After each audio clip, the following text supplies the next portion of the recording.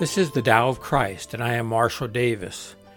In this podcast, I explore the mystical roots of Christianity, which Jesus called the Kingdom of God, which I refer to as Christian non-duality, unitive awareness, or union with God. Others call it non-dual awareness, liberation, enlightenment, or spiritual awakening. It is the heart of all spiritual traditions. This is the Tao of Christ.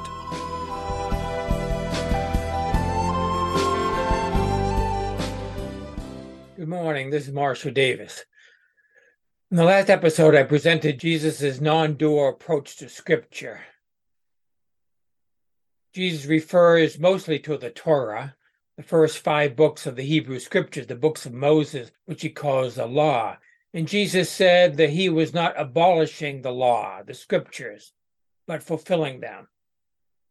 Literally, that means he's filling them full. He fills them with new meaning. He shows how they point beyond traditional teachings to something deeper. In this episode, I'm going to show how non-duality underlies Jesus' ethics. His ethical teachings in the Sermon on the Mount have a pattern. First, Jesus says, "You have heard that it was said," and then he quotes a passage from the Torah. And then he adds, "But I say to you," and then he gives his teaching. In other words, he says, the Bible says this, but I say this. But he's not negating what the Bible says. He's building upon it and completing it, fulfilling it. I'm going to take each of these sayings in this section of the Sermon on the Mount and see how his teachings reflect a non-dual ethic that goes beyond dualistic understandings of right and wrong, us and them. Living in non-duality is entirely different than living by moral rules and laws and principles. When one is aware of a non-dual reality that unites everything, we live naturally out of this non-dual nature rather than having to try to figure out with our heads what we need to do. Jesus calls us walking in the Spirit as opposed to obeying the law. The first commandment Jesus addresses is the commandment against murder. He says, "You have heard that it was said to the people long ago, 'You shall not murder, and anyone who murders will be subject to judgment.' But I tell you that anyone who is angry with a brother or sister will be subject to judgment." He goes on there, but I'm gonna stop here. I can't cover every single verse in this section here, but I'll cover enough so that you can interpret the rest if you want. Laws against killing people are important for order in society. They are necessary and not to be abolished, as Jesus says, but they are of limited value when it comes to deeper spirituality. It takes little effort for most of us to refrain from murdering people. So Jesus takes this to a deeper level. He leads us into self-inquiry. He leads us to examine where the urge to hurt others comes from. And he identifies it as anger. And where does anger come from? It comes from the ego. Ego is protecting itself. And one way it does that is with anger. We feel threatened in some way and we respond emotionally to protect ourselves, ourself. Now, we may do that with angry violence in extreme cases, but we can also do it with angry words. So Jesus says, anyone who says to a brother or sister, "Raka," is answerable to the court. Now, Raka is one of those rare examples of an Aramaic word that has come into the New Testament, into the Greek text. This Aramaic word is the worst insult you can think of. So imagine the worst words that a person can call someone else when they're angry with them. Now, I don't want to say these words, but I'm sure you can think of some colorful terms. Those are the equivalent of raka. Then he goes on to say, and anyone who says "you fool" will be in danger of the fire of hell. So it's not just calling someone crude names, but even calling someone a fool. Those insults come from somewhere. He's calling our attention to where? They come from fear. We are afraid at a deep level, and so we lash out. Now, he mentions in these verses judgment and hell. And I'm not going to get into those subjects in depth. I've done that elsewhere. But I feel like I need to at least address it in passing. From a non-dual perspective, he's not talking about some apocalyptic event or place that people will experience sometime in the future. It's only here and now. From a non-dual perspective, when he's talking about judgment, he's talking about guilt here and now. When he's talking about hell, he's talking about the hell that people make of their lives here and now by being consumed with guilt and with judgment and with anger. Anger is the inner hellfire that burns within us, and sometimes it can boil over into hateful words or even violence, which in turn creates hell for others. Jesus is leading us into self-inquiry to address these inner dimensions of guilt and judgment and suffering and fear. The source of all of this is the ego, and when the ego is seen through, then anger and hate and violence dissipate. The second issue Jesus deals with is adultery. This is another one of God's top 10. He says, "You have heard that it was said, you shall not commit adultery. But I tell you that anyone who looks at a woman lustfully has already committed adultery with her in his heart." Again, he says more here, but to simplify, I'll stop right here. Jesus again encourages self-inquiry. He goes beyond the act of adultery to the source of adultery, which he identifies as lust. Lust originates in the body, but not just the body. And to make the point, Jesus uses the argument of reductio ad absurdum. He suggests here that we cut off the offending parts of the body, whether that be the eye or the hand or some other part. Some people have actually taken Jesus literally. Augustine, for example, castrated himself. That's misinterpreting Jesus.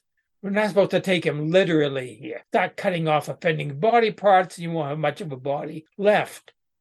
Jesus' teaching technique here is to take it to an extreme in order to get people to think in new ways by suggesting something preposterous. Investigate lust, and you see that this, like all emotions and physical sensations, is simply energy in the body. Just a little bit of observation, a little bit of meditation will show you that. Sensations arise and they fade in the body. They ebb and they flow. And we don't have to catch on to them and act upon them. We can just let them continue to come and go and watch them as they come and go, kind of like clouds blowing through the sky. We are not these bodily urges. We are the spaciousness, the space that these physical and mental energies flow through. And you can see that, experience that for yourself. Act from the space and not from the energy flowing through the space. That's non-dual ethics. Jesus follows up his teaching on adultery by relating it to divorce, and it's the same approach, so I won't repeat it here. The next subject he addresses is oaths.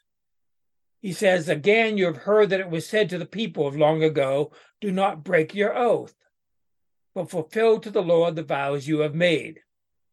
But I tell you, do not swear an oath at all. All you need to say is simply yes or no. Anything beyond this comes from the evil one." So this is about keeping the promises that we keep. When we do self-inquiry into oath-making, to the promise-keeping process, it quickly leads to the issue of who is making the promises. And we see it as the ego. It is the individual personal self who likes to think of itself as in control of everything. But if it were really in control, it wouldn't have to make oaths and promises in the first place. That's what Jesus is getting at. He says, just say yes or no. Leave it at that. Anything more is from the evil one. And as I said before in another episode, the evil one is simply a symbol for the ego. The next ethical issue Jesus addresses has application to all sorts of situations. He says, you have heard that it was said, an eye for an eye and a tooth for a tooth. But I tell you, do not resist an evil person. If anyone slaps you on the right cheek, turn to them the other also. He follows up in a few verses with this. You have heard that it was said, love your neighbor and hate your enemy. But I tell you, love your enemies and pray for those who persecute you, that you may be children of your Father in heaven. In these verses, Jesus comes to the heart of how identity determines ethics. He says, do not resist an evil person, which we've just identified as the ego. So he's telling us not only how to relate to other people, identified as the evil person, but how to relate to our own ego, which is the real issue. If you fight it, it only grows stronger. So the solution is non-resistance, says Jesus. When the ego has nothing to fight against, it just dissipates. That's how we are to relate to other egos as well. Egos are the problem in the spiritual life and in relationships. If we view people from our ego as enemy egos that are a threat to ourself, then we will act accordingly. But if we see all as essentially one, then there is no other to fear. Then we love others as ourselves because we see that they are ourself. They are us. As I have often said, there's only one self in the universe, and that self is incarnated in every person we meet, whether friend or foe. Look into the eyes of another person, and you will recognize the same self looking back. So loving others, even our enemies, is loving ourself from the self, the true self. The ego, on the other hand, always defends itself. That's its nature. And that's what Jesus' statement here about being slapped on the cheek is all about. It's not talking about a fist fight here. You're talking about insult to the ego. The ego justifies self-defense by making people into enemies. Likewise, the body also defends itself naturally. That's built into the body by evolution. It's the will to survive. That's why the law allows for self-defense. Jesus is going beyond the law and beyond the natural reaction of the ego and the body. Non-duality reveals that we are not the body or the ego. And for that reason, non-dual ethics goes beyond protecting the ego or the body. This is what the cross is all about. Now, this approach is radical and revolutionary in ethics. It means we are free from obeying body-mind instincts, opens up all kinds of other possibilities. Most importantly, it opens up the way for our true nature, which is unconditional love, to operate through these body minds. That leads to loving nonviolence in all areas of life. The true nature, the spirit, as the scripture calls it, can then guide us. When we live from non-dual awareness, moral actions come spontaneously and naturally. We are whole, complete. That's why Jesus ends this section with the words, "Be perfect, therefore, as your heavenly Father is perfect." The Greek word here translated perfect means whole, complete, mature, fulfilled, one. Jesus saying, be complete, be one with God. Then oneness directs our ethical choices. This is non-dual ethics. And that is it for today. Grace and peace to you.